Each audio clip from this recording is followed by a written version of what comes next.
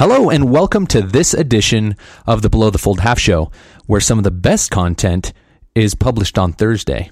I am Jacob Perry. In my half shows, I will attempt to give you a small glimpse into the world of digital marketing agency life. There's a digital marketer named Patrick Nofton. I think that's how you pronounce his name. He said this about agency life. If you think life is a continuous learning experience, then consider working in a digital marketing agency as a microcosm of this experience. Flux, evolution, and transformation are a constant theme, close quote.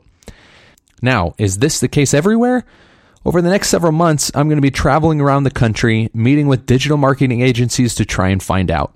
This is the Half Show Agency Highlight Edition. Now pack your bags, because in this episode, we're going to Denver. Welcome to Denver, where 300 days of sunshine, a thriving cultural scene, diverse neighborhoods, and a natural beauty combine for the world's most spectacular playground. With a walkable downtown and the Rocky Mountains as a backdrop, Denver is an outdoor city bursting with urban adventure. Today's agency highlight, Elevated Third. Although in the heart of downtown Denver, their office space, which is very urban and loft-like, is very quiet. When inside, you quickly leave the bustle of the city behind you. To see pictures, just check out their website at elevatedthird.com. How was that for an introduction? Just listening to it made me want to go back to Denver. So let's just jump right in. A few weeks ago, I was in Denver, and while I was there, I had the opportunity to sit down with three guys from Elevated Third, and I'll introduce them a little bit later. But before I do, I want to explain the name Elevated Third. This was one of the number one things that I had to ask and wanted to know. But Jeff Calderoni, who's the CEO, and you'll hear from him in a little bit, he explained it, or he described it as kind of the Eureka effect, also known as the aha moment or Eureka moment. It refers to the common human experience of suddenly understanding a previously incomprehensible problem or concept. He said that the idea is an art criticism. He has a friend that was a painter, and the painter explained when you have good art or when you have that aha moment, the audience and the medium create an elevated third thing. I thought that was so interesting. He does go into kind of a story about, because that wasn't the original name of his company, and a little bit later I'll throw in the clip where he shares the story of what the company used to be called. But that's Elevated Third. Now, with these specific agency highlights, I'm going to be interviewing different agencies and different folks from different departments and roles. And really, my main goal is to give the listeners an idea of what it's like to work at an agency. So I think the best place to start is with the culture. And we did talk a little bit about the culture of Elevated Third, and here's what they said. Yeah, I mean, before I came to Elevated Third, I had some experience at both large 500-person agencies and a small 12-person agency. That's Harrison Liss. He is the Director of Business Development. If I were to describe what he looks like, I would say he's a mix between Don Draper and John Hamm. Basically, he looks just like him. Well, throw in a little Zachary Quinto and it's spot on. And I think the one thing that everyone loves to talk about is sort of this idea of the open door, that you can go to anyone at any time and get what you need, but it feels to me like sort of like a catchphrase or a buzzword, and it never was really executed to a great degree in my previous experiences. And so when I came here, the fact that no one has an office with a door that could be closed, and the fact that everyone sits in a large open space, I think really is at the core of everything that we do. So the fact that we're a full service agency and we can do the user experience, design, development, that's all in-house, and that, if Nick and his team of developers have a question for our designer, it's not, having to call someone or schedule time or go through this arduous process of trying to get in front of someone, but you can just walk 200 feet to someone's desk and ask them a question. So I think everything that we do is sort of built upon this idea of constant communication and collaboration to make sure that details aren't lost in the process and that everyone's on the same page. I think I'd add to that too, that what makes that so useful is we have a really interesting set of backgrounds. That is Nick Schweitzer. He's the development director at Elevated Third, but in more elite and exclusive circles, he's a certified Grandmaster developer, at least in Acquia's eyes. Ask him about it sometime. That, everybody sort of comes together to produce great digital marketing, but you've got people coming from, journalism and landscape architecture and literature degrees that just have these really neat perspectives that you can apply to these problems in ways that you wouldn't necessarily anticipate to do really great work. Yeah. Sorry. No, that's fine. I was going to ask. So you guys are you guys the heads of teams? Yep. Yeah, my team is just me and Nelson, but yeah. So is it kind of built like your teams are siloed, or how do the teams work together? And what does that look like? So if you walked around, and I don't know if you did. Yeah, they give me a little tour. Yeah. So usually what you'll see is just groups that have sort of formed. That's Jeff Calderoni. He's the CEO of Elevated Third. Now, when I usually think of CEOs, the stereotypical characteristics come to mind. Egotistical, lacking empathy, power-hungry, etc. Jeff is none of those things. He seems like the kind of CEO that hires good people and lets them kind of just do their thing. In other words, he seems to know what he's doing. And so you'll see people at the whiteboard, developer and an account manager and a designer sort of talking about a project, but maybe grabbing somebody in to communicate. So I think everyone has their own role, and definitely like the developers count on each other to help each other, but really each project is kind of different groups or different skill sets kind of blended together, and that happens all day, every day, which I think is the most fun, is to be part of that and to be able to sort of drop in and out of that, but even just walking around and seeing that and seeing how the work is getting accomplished organically without, meeting times set up and formatted, like things just get done. So Jeff is the head honcho of the shop here. Mm-hmm. What is your role and your responsibility? How do you make sure that your employees stay happy and that your turnover is super low and that people work together and love their job? I think... Or do you? I try. I really try.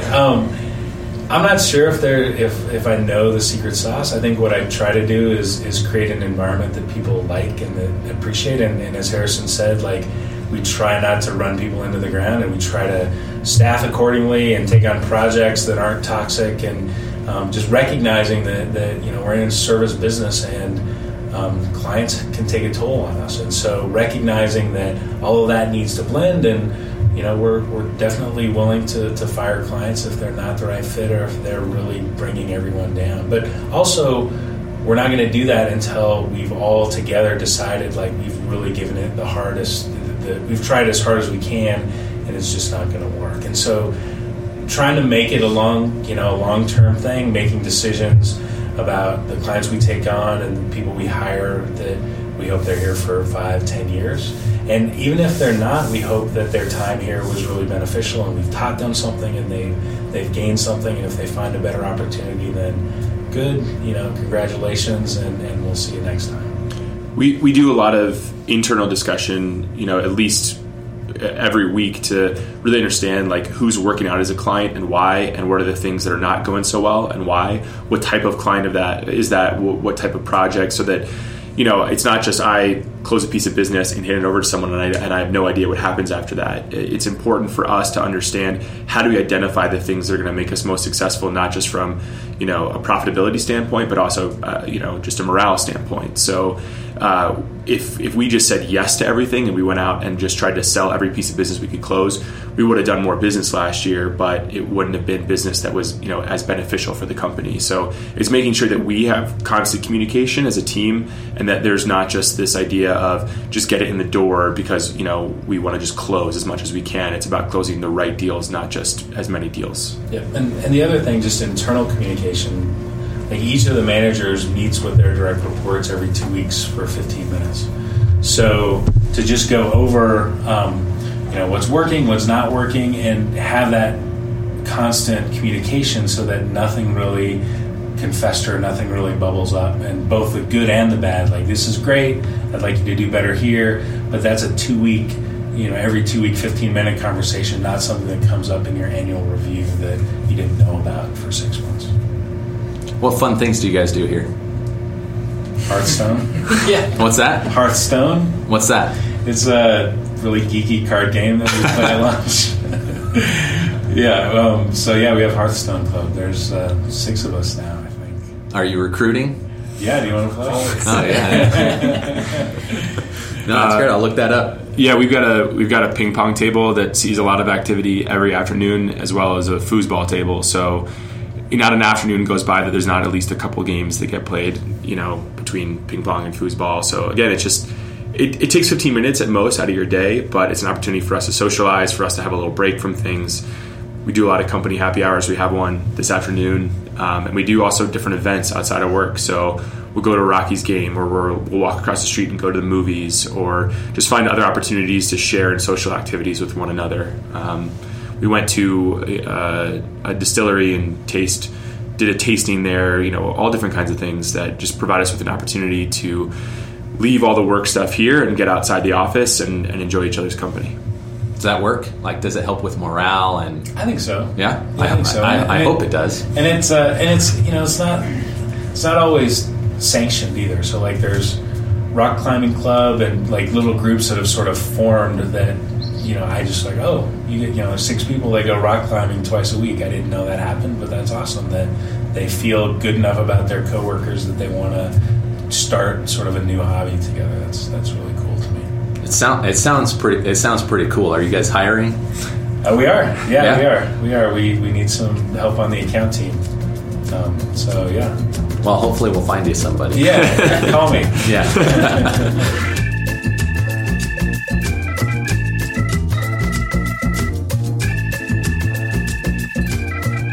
Okay, so this next segment is called 3 Questions. Unfortunately, I couldn't come up with something more creative than that, but I came up with 3 questions. These questions come up in multiple interviews that I'm going to be doing. They come from previous episodes on Below the Fold. The 3 questions that I ask these guys are, 1, if you could only choose 2 digital marketing tactics, what would they be and why? And then I ask them, what do you think the biggest mistakes digital marketers are currently making? And then the last question is on, within the next 12 months, what are some of the digital marketing predictions that you would make? So coming back to that first question, if you could only pick 2 digital marketing tactics, what would they be and why? Here is what they came up with. I think the first, and I hope this is sort of what you're after, but I think the first is analytics is just absolutely critical, and I think that can take a lot of different forms depending on what tool you want to use or what information you're after. But I think too often someone comes to us and says, we've been trying this thing, and we try to get to the bottom of, well, how do you know that it's not working, or how is it working? And they have no idea. They just say, well, I threw this up, I made an investment, but they have no idea what the ROI is, how it's affecting their customers, who the potential user base is. All that information is just kind of floating around out there, and they're not doing anything to collect it and understand it. So I think there has to be some tool in place to make sure that you are collecting the right data so that you can evaluate, was this a success? Did I get what I wanted out of this? Is it worth investing in the future? And just make sure you're on top of that piece. And then actually, before you go on, I want to mention, because you say analytics, which is basically data, right? Right. Data-driven campaigns, which I believe one of the 4 of us had mentioned something about data. I'll have to go back, but I think analytics is a perfect example of what I'm looking for. Yeah. Okay. Perfect. I think the other piece that's become just a little bit of a buzzword recently, but is really important is marketing automation. It's something I think I'm a little biased about because that's a big focus of our approach here. But making sure that you have tools in place to eliminate a lot of the inefficiencies that a lot of companies experience. So using different tools to make sure that you can target your customers in a way that's going to be effective, but also is in a way that's going to be both effective and efficient from an effort standpoint. So if it's just one person running the campaign, or if it's a team of people, depending on the scale, there just has to be a way to make sure that you can manage that process, and that it's not going to be all manual. So your 2 were analytics or data and marketing automation. And I think those 2 are very connected. I don't know if that's okay. No, that's great. But I think they're very tied to one another, so it's sort of a natural, No, I think that's great. Progression. Yeah. No, Jeff, what do you got? I think I would second the marketing automation, and I'd give it a little context to say, I was surprised when we started focusing on B2B how many very large companies were doing email marketing without marketing automation. And so I think you should just never do that. Email marketing, you obviously get your opens and your click-throughs, but you're not maintaining a relationship with the customer over time. And if you just send your email through a marketing automation platform, you get so much more information. Even if you just stop there, you're giving the salesperson, the marketer, so much more information about the online behavior over time that it just doesn't make any sense to do email without marketing automation. And then I would say, I don't know if it's a tactic, but kind of as you mentioned before, just the end-to-end solution and paying attention to what activities at the top of the funnel result in sales through the CRM. And so building that virtuous loop and tracking the marketing activity that leads to closed business, I think, is the holy grail. And nobody that I've seen is really doing it great. I think there are always little gaps, and I think that's where it's really fun for us to identify, well, is it a technology gap that's keeping people from creating that full service or full circle loop, or is it strategy? Do they not have the right tools? And so putting those things together and coordinating and building so that they can see what marketing activities are leading to close business with some confidence, that's key. And it's just that execution. So it's not necessarily a tactic, but it's having the discipline and execution to tie all of those things together and keep it going as an organization. So would it be fair to say that year 2 would be marketing automation and execution? Yeah. Okay. What about you, Nick? All right, so my first ties back into the marketing automation a little more specific, but personalization. That's kind of a hot topic around here for us, which I think it's sort of been a long time coming. It's kind of come from the geo-targeted ads of 8 years ago to just providing useful content to users, which can show up in a lot of different contexts, whether it's Amazon's suggested items that you buy or maybe recommended blog posts on a site.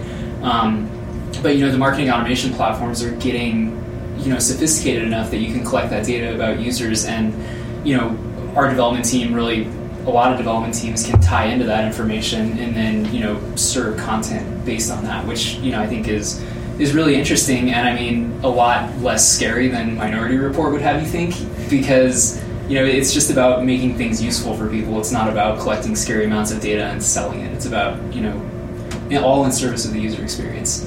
And then kind of connected to that is content strategy. I think the number one problem, just about every client probably runs into is we've got these beautiful designs, but oh my gosh, they look totally different than our right sidebar, left big column site, And I think that becomes more prevalent in the last couple of years just because of the web design trends that are happening with sort of more chunks of content on a page rather than kind of one, big, massive blob of content, to, use Karen McRae's terminology. And I think having good, well-planned content, it ties back into personalization. When you have that really well-planned and organized, it makes it really easy to implement that. And I think it also just makes people more interested in engaging with your brand, and ties back to search engine optimization when you start talking about natural language search queries, and I think really just starts to bring everything together in a way that it makes it much more useful for users. Okay, so now I have a little twist. There was a fourth guy at Elevated Third that I ended up talking with. He wasn't available on the day that I was in Denver, so I had to catch up with him later via telephone, but I ended up asking him the same exact 3 questions. By the way, the music that you're hearing right now, yeah, that's the same music you would hear if you were to call Elevated Third and be put on hold. Anyway, I got him on the phone, and here's how the conversation went.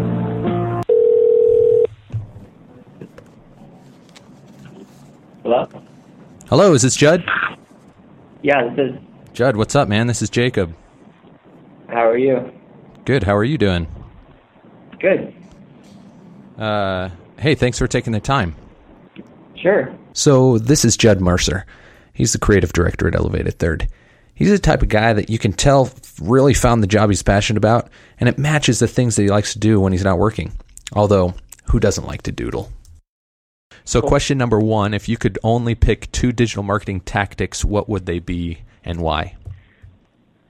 That's a really good question. I thought about it for a while. I still don't have a great answer. But if I had to pick, I think I would always start with paid search, for one. because it's so clearly intent-based, and you can start very, very small and grow it from there. So the startups and things like that, it's almost like a research tool, so that when you're rolling out a new idea, you can almost test the waters very incrementally with search intent and know exactly where your dollars are going. So I think that's why I like search, paid search. The other side, which might be the extreme example on the other end of the spectrum, is video. I think I'm not particularly a huge fan of kind of static display. I think it's kind of in between, and I'm unsure that the interruptive model is going to last. I might be an outlier there, but what I like about video is the storytelling part. So if you can combine search intent or retargeting or something like that with video for the storytelling, I think that's really the power of those two mediums combined. It's kind of like if a TV commercial had all the personalization of a search term or something like that with it, and you could get that emotional capture at the same time. I think that might be some kind of programmatic holy grail.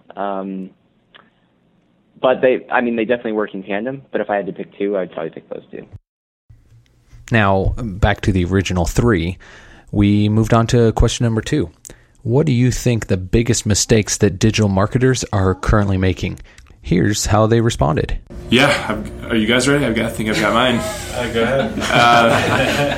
I think a lot of times when we start an engagement with a partner, it's because there's been turnover at the company. There's a new person in a new position who's looking to make a splash. And I think a lot of times people get a little bit ahead of themselves with wanting to do some of the flashier things that exist in digital marketing now, whether that's, specific content marketing or personalization or whatever that actual tactic may be. I think they say, well, I'm hearing about personalization, so I have to do it. But they don't really understand all that goes into that process and what the initial investment is up front. So they just jump into it, they spend the money, they hire a team to do it, and it's sitting on their site, but then they just wind up not using it. A lot of times when we come in and we start doing an audit of the technologies that someone's using, they've got Salesforce, they've got Pardot or Marketo or all these other things, and it's just kind of sitting there dormant because they just didn't figure out who should be in charge of all this. What does that process look like? How do we build that into our approach, that kind of thing. So I think the biggest mistake is that people get ahead of themselves. They hear about a new technology, they go out, they spend all this money, and then they don't utilize it to its full capacity. I think that's a great one. Jeff? I was going to say that, but I won't say that. Sorry. I think along those lines, I think sometimes the marketing team doesn't recognize how much they need the information team and the other components of the organization, because marketing is not in a silo, and they need to understand technology. They need those people on board to help them make decisions and to champion the technology spends. And so I think along with chasing the shiny object and not necessarily executing is the internal culture that is like, as a culture, we're changing the way that we sell. We're changing the way our IT team works in order to really focus on driving leads. And that's the part that gets neglected. The shiny object and the technology spend and the cool campaign is fun for everybody, but how do you bring the rest of the organization along with the strategy, make them feel vested, and really use them to drive those leads as well? Because it's a whole company effort. It needs to be, and sometimes marketers see it as just a marketing effort. Great. Nick?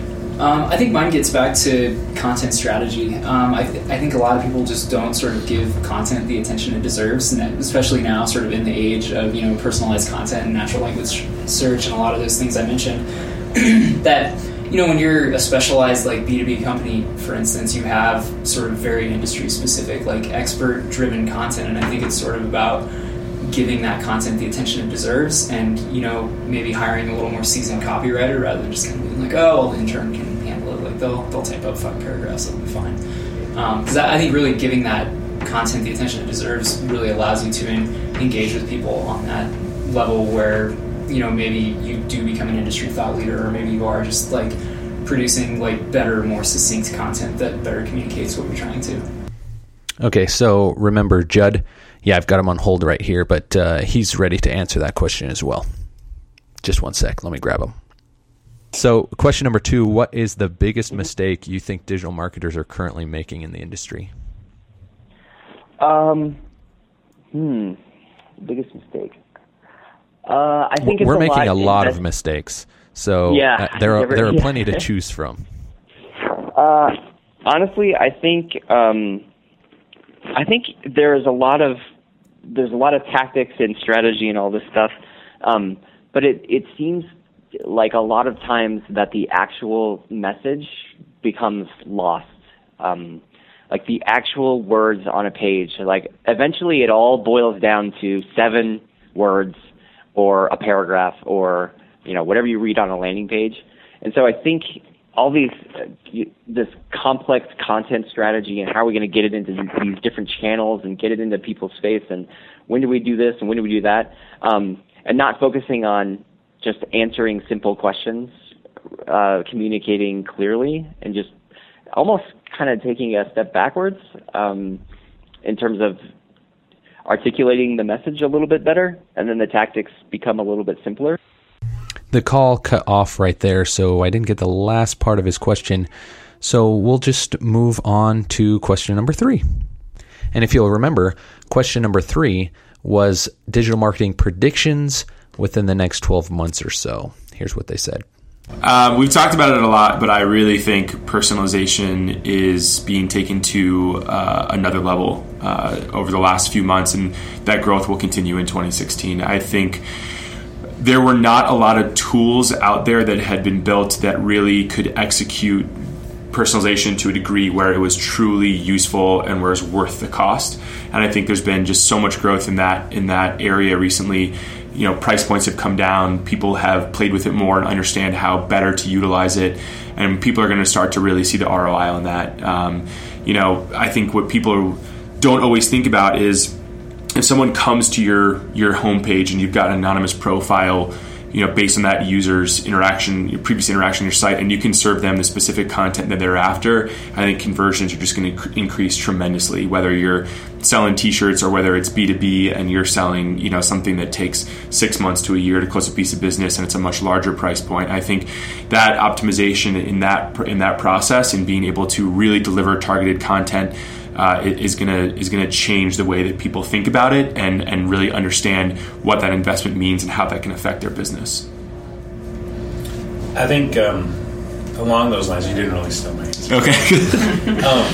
But along those lines, just the idea of content syndication, and so it's been around for a while, but we're not going to be consuming the web in pages that are in context of a certain URL. We're going to consume content that's discrete, that comes from a certain source, but is going to be aggregated with something like Flipbook or something like Google that brings content together because of semantic markup. It knows what type of content it is. It can put together common pieces of content to create an experience from multiple different sources. And so as marketers, how do we market when we're not going to control the format of our content that gets communicated? We have to, like Nick said, focus on the quality of the content and making sure the message is in there, but also recognizing what are the things that we can sell or differentiate when we don't control the theme of the page or the layout of the page. And I think you're going to see a lot more of that. Google's obviously focused on that and being able to sort of pull apart content and put it back together. But as marketers, we have to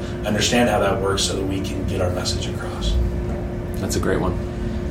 I'm really glad you explained that side of it, because mine is the technical side of that, which, without really getting into the weeds, basically the idea of a decoupled front end and back end on a website, it's really a big deal in the Drupal community with the most recent release of Drupal, but just the whole idea that you can take advantage of a really robust content management system like Drupal on the back end, but it doesn't dictate what you're doing on the front end of your site, and also gives you just so many ways to distribute your content to different outlets, whether that's through RSS feeds, APIs, however you want to get that out. And I think also where that's interesting, kind of getting back to, I think Harrison mentioned earlier, the new CMO comes in and wants to make a splash, like maybe they've got a really great back end and just want to spruce up the front end, just tear down your theme and put a new one right on it, and you've still got sort of your central content repository. So, in the long term, I think that really translates to dollars saved and more efficiency internally, because you're sort of always dealing with the same system and just giving it a facelift when it's time to change it.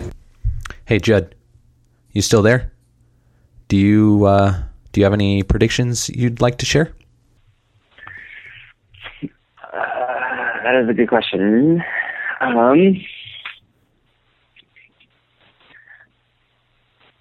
I think so. This year, eMarketer had the projection that display is actually going to overtake search for the first time ever. So I think we're going to see a lot more of kind of that video and search combination. I think I would make that prediction. It's a pretty soft one, but I think we're going to see more of that this year. I'm not sure anyone's going to crack the 360 customer view quite yet. I think there's some problems there to solve. I'm going to go with everyone else, and obviously mobile is going to continue. I don't know if I have a big prediction. I think it's going to be a little bit of digital marketing year, huh? A normal year. I think there's going to be some new strategies come out. I'm honestly not a social expert, but I feel like it's becoming a little bit of like Twitter seems to be losing a little bit of steam. Some of these other channels they've had a good amount of time to figure out how to monetize some of this stuff, and I just don't see it quite yet. So it might be make or break time for some of those channels. Like not necessarily the smaller ones like Snapchat and that kind of thing. I think people are still experimenting with some of that stuff, but maybe it's Facebook specifically, kind of what moves they're going to make there. Like, is it really going to be like, especially in our case where it's more B2B, I'm not sure that's ever going to be a channel that's going to drive a ton of revenue. But I think along those same lines, just seeing if LinkedIn's really going to become a more powerful channel on that side of things. Thank you, Judd. So while I was in Denver, one of the segments that I thought I'd carry over from Below the Fold was Last Word. So I sat down with the guys, and at the very end, I gave them 60 seconds or less of uninterrupted time to say whatever they'd like, and here's what they came up with. Oh, boy. I think what I've really noticed is the common thread with our discussion is just sort of, content. And I think, we really try to make this point a lot, and it's something we've been coming to over the last few years. But the value of content is just astronomical. It's totally worth the investment. And, I think on the technical side, it's about managing the content better. On the marketing side, it's about writing better content. It's about distributing better content. And I think, when you really take the time to focus on that, I think it'll absolutely pay back exponentially, because I think when you make it obvious that you really, care and want to engage with users in a meaningful way rather than just sort of, dumping a bunch of keywords hidden at the bottom of your page, I think that really comes through, and, I think that really converts into sales. So that's great. Jeff? I would say, just to reiterate on discipline and execution. So campaigns are important. Like, we definitely see the value, and I think we're good at compelling people emotionally, but that's not the end of the story. And so if we compel somebody with a campaign, but we don't follow up, or we don't have systems in place to take advantage of that emotion that we've created to generate leads or sales, then we've failed. And I think marketers in general, I would say, are not disciplined in that regard, and they don't see their job as structurally setting the drumbeat of the message, and in our case, providing the technology and the structure so that message and that drumbeat happens over time, and we can take advantage of it over time. I think, again, like the shiny thing and then the campaign are really cool, and they're really fun for us too, but the follow-up is as important, if not more important, to really driving revenue. That's great. I guess I'm going to shift gears a little bit back to our earlier conversation about culture. And it may seem insignificant on the outside, but something that we do here that I think really makes a huge difference is every Friday we kind of stop work for a few minutes and have a beer together. And I think, that takes just a few minutes to do, but it really changes the way that we interact with one another, and is actually something that I think is really one of the pillars of sort of how we're able to come together. So no matter what happened that week, we were talking earlier about wanting to have debate and discussion all the time. Whether you had a discussion with someone about a particular tactic, or whether you had a tough interaction with a client, or whether you've just been pushing through to finish up a project. If you stop every Friday at 4:30 or 5 o'clock or whatever it is, and just take a deep breath and find an opportunity to interact with one another with something that's totally not related to work, it's a great way to just decompress and make sure that you put your stamp on that week, that you walk out of the office, with a smile on your face, and that, you're not just sort of feeling burned out and going home and commiserating over the weekend. It's about making sure that there's a solid close to the weekend that involves positivity, and allows us an opportunity to check in with one another and see what's going on in each other's lives, and talk about something that's, not related to anything else we talked about earlier that week. So I think it's a really great thing that we do. I think it's really, whatever form that might take for someone else, it can certainly vary, but I think it's just a great way for us to make sure that we have that opportunity to check in with one another and have that positivity. And last but not least, I got Judd to also participate in Last Word. So here's his 60 seconds. Cool. So I'm a huge movie fan, and I haven't seen Deadpool yet, but I think it's really interesting how disruptive it is. So for anyone who doesn't know, it had the biggest R-rating opening ever, and it's set to topple, I think Passion of the Christ was the top R-rated movie ever. It's this little obscure comic book that was kind of pushed into production by fandom. So I think it's a really interesting example of that people are okay and want something different, and that they're willing to push to make it happen. So I'd like to see more of that, more original ideas in everything, and breaking away and more risk-taking, I think. And that's just a good example of that. Yeah, when you say seeing people do more of that, are you talking about how they marketed the movie or the movie itself? I think just the idea, the marketing came from the movie, which is so different. And so I think just breaking out of that mold where it's like they took a different slant from summer blockbuster, and all the marketing was super cheeky and very underground and a little bit risky, but it came from the movie itself. But I think meaning the big it was takeaway, Deadpool himself who promoted the movie, not Ryan Reynolds. Yeah, and it was the character, it was like the cheekiness, it was a little bit subversive in the way it was poking fun at everything else, which is the concept of the character, if there's any comic book fans out there. But I think just in general, as it pertains to marketing, just a really unique idea, and it just represents, especially when you're talking about content marketing and things like that, like the movie itself is an R-rated comic book movie, and no one had done that before because no one thought it would work. It's like, well, you got to make the Avengers PG-13, and you got to stick to this format because it'll make $1 billion. And then something new comes in from out of the blue and disrupts all that and makes everyone go, oh, what's possible? Let's think about this. Maybe we should try something new. So I guess that's more my point there. So that's a wrap on our very first inaugural half-show Agency Highlight Edition. Let us know what you think. You can reach out by emailing us at inbound@belowthefold.io. Alternatively, if you want to get in touch with Elevated Third, based out of Denver, Colorado, you can reach out on their website, which is found at elevatedthird.com.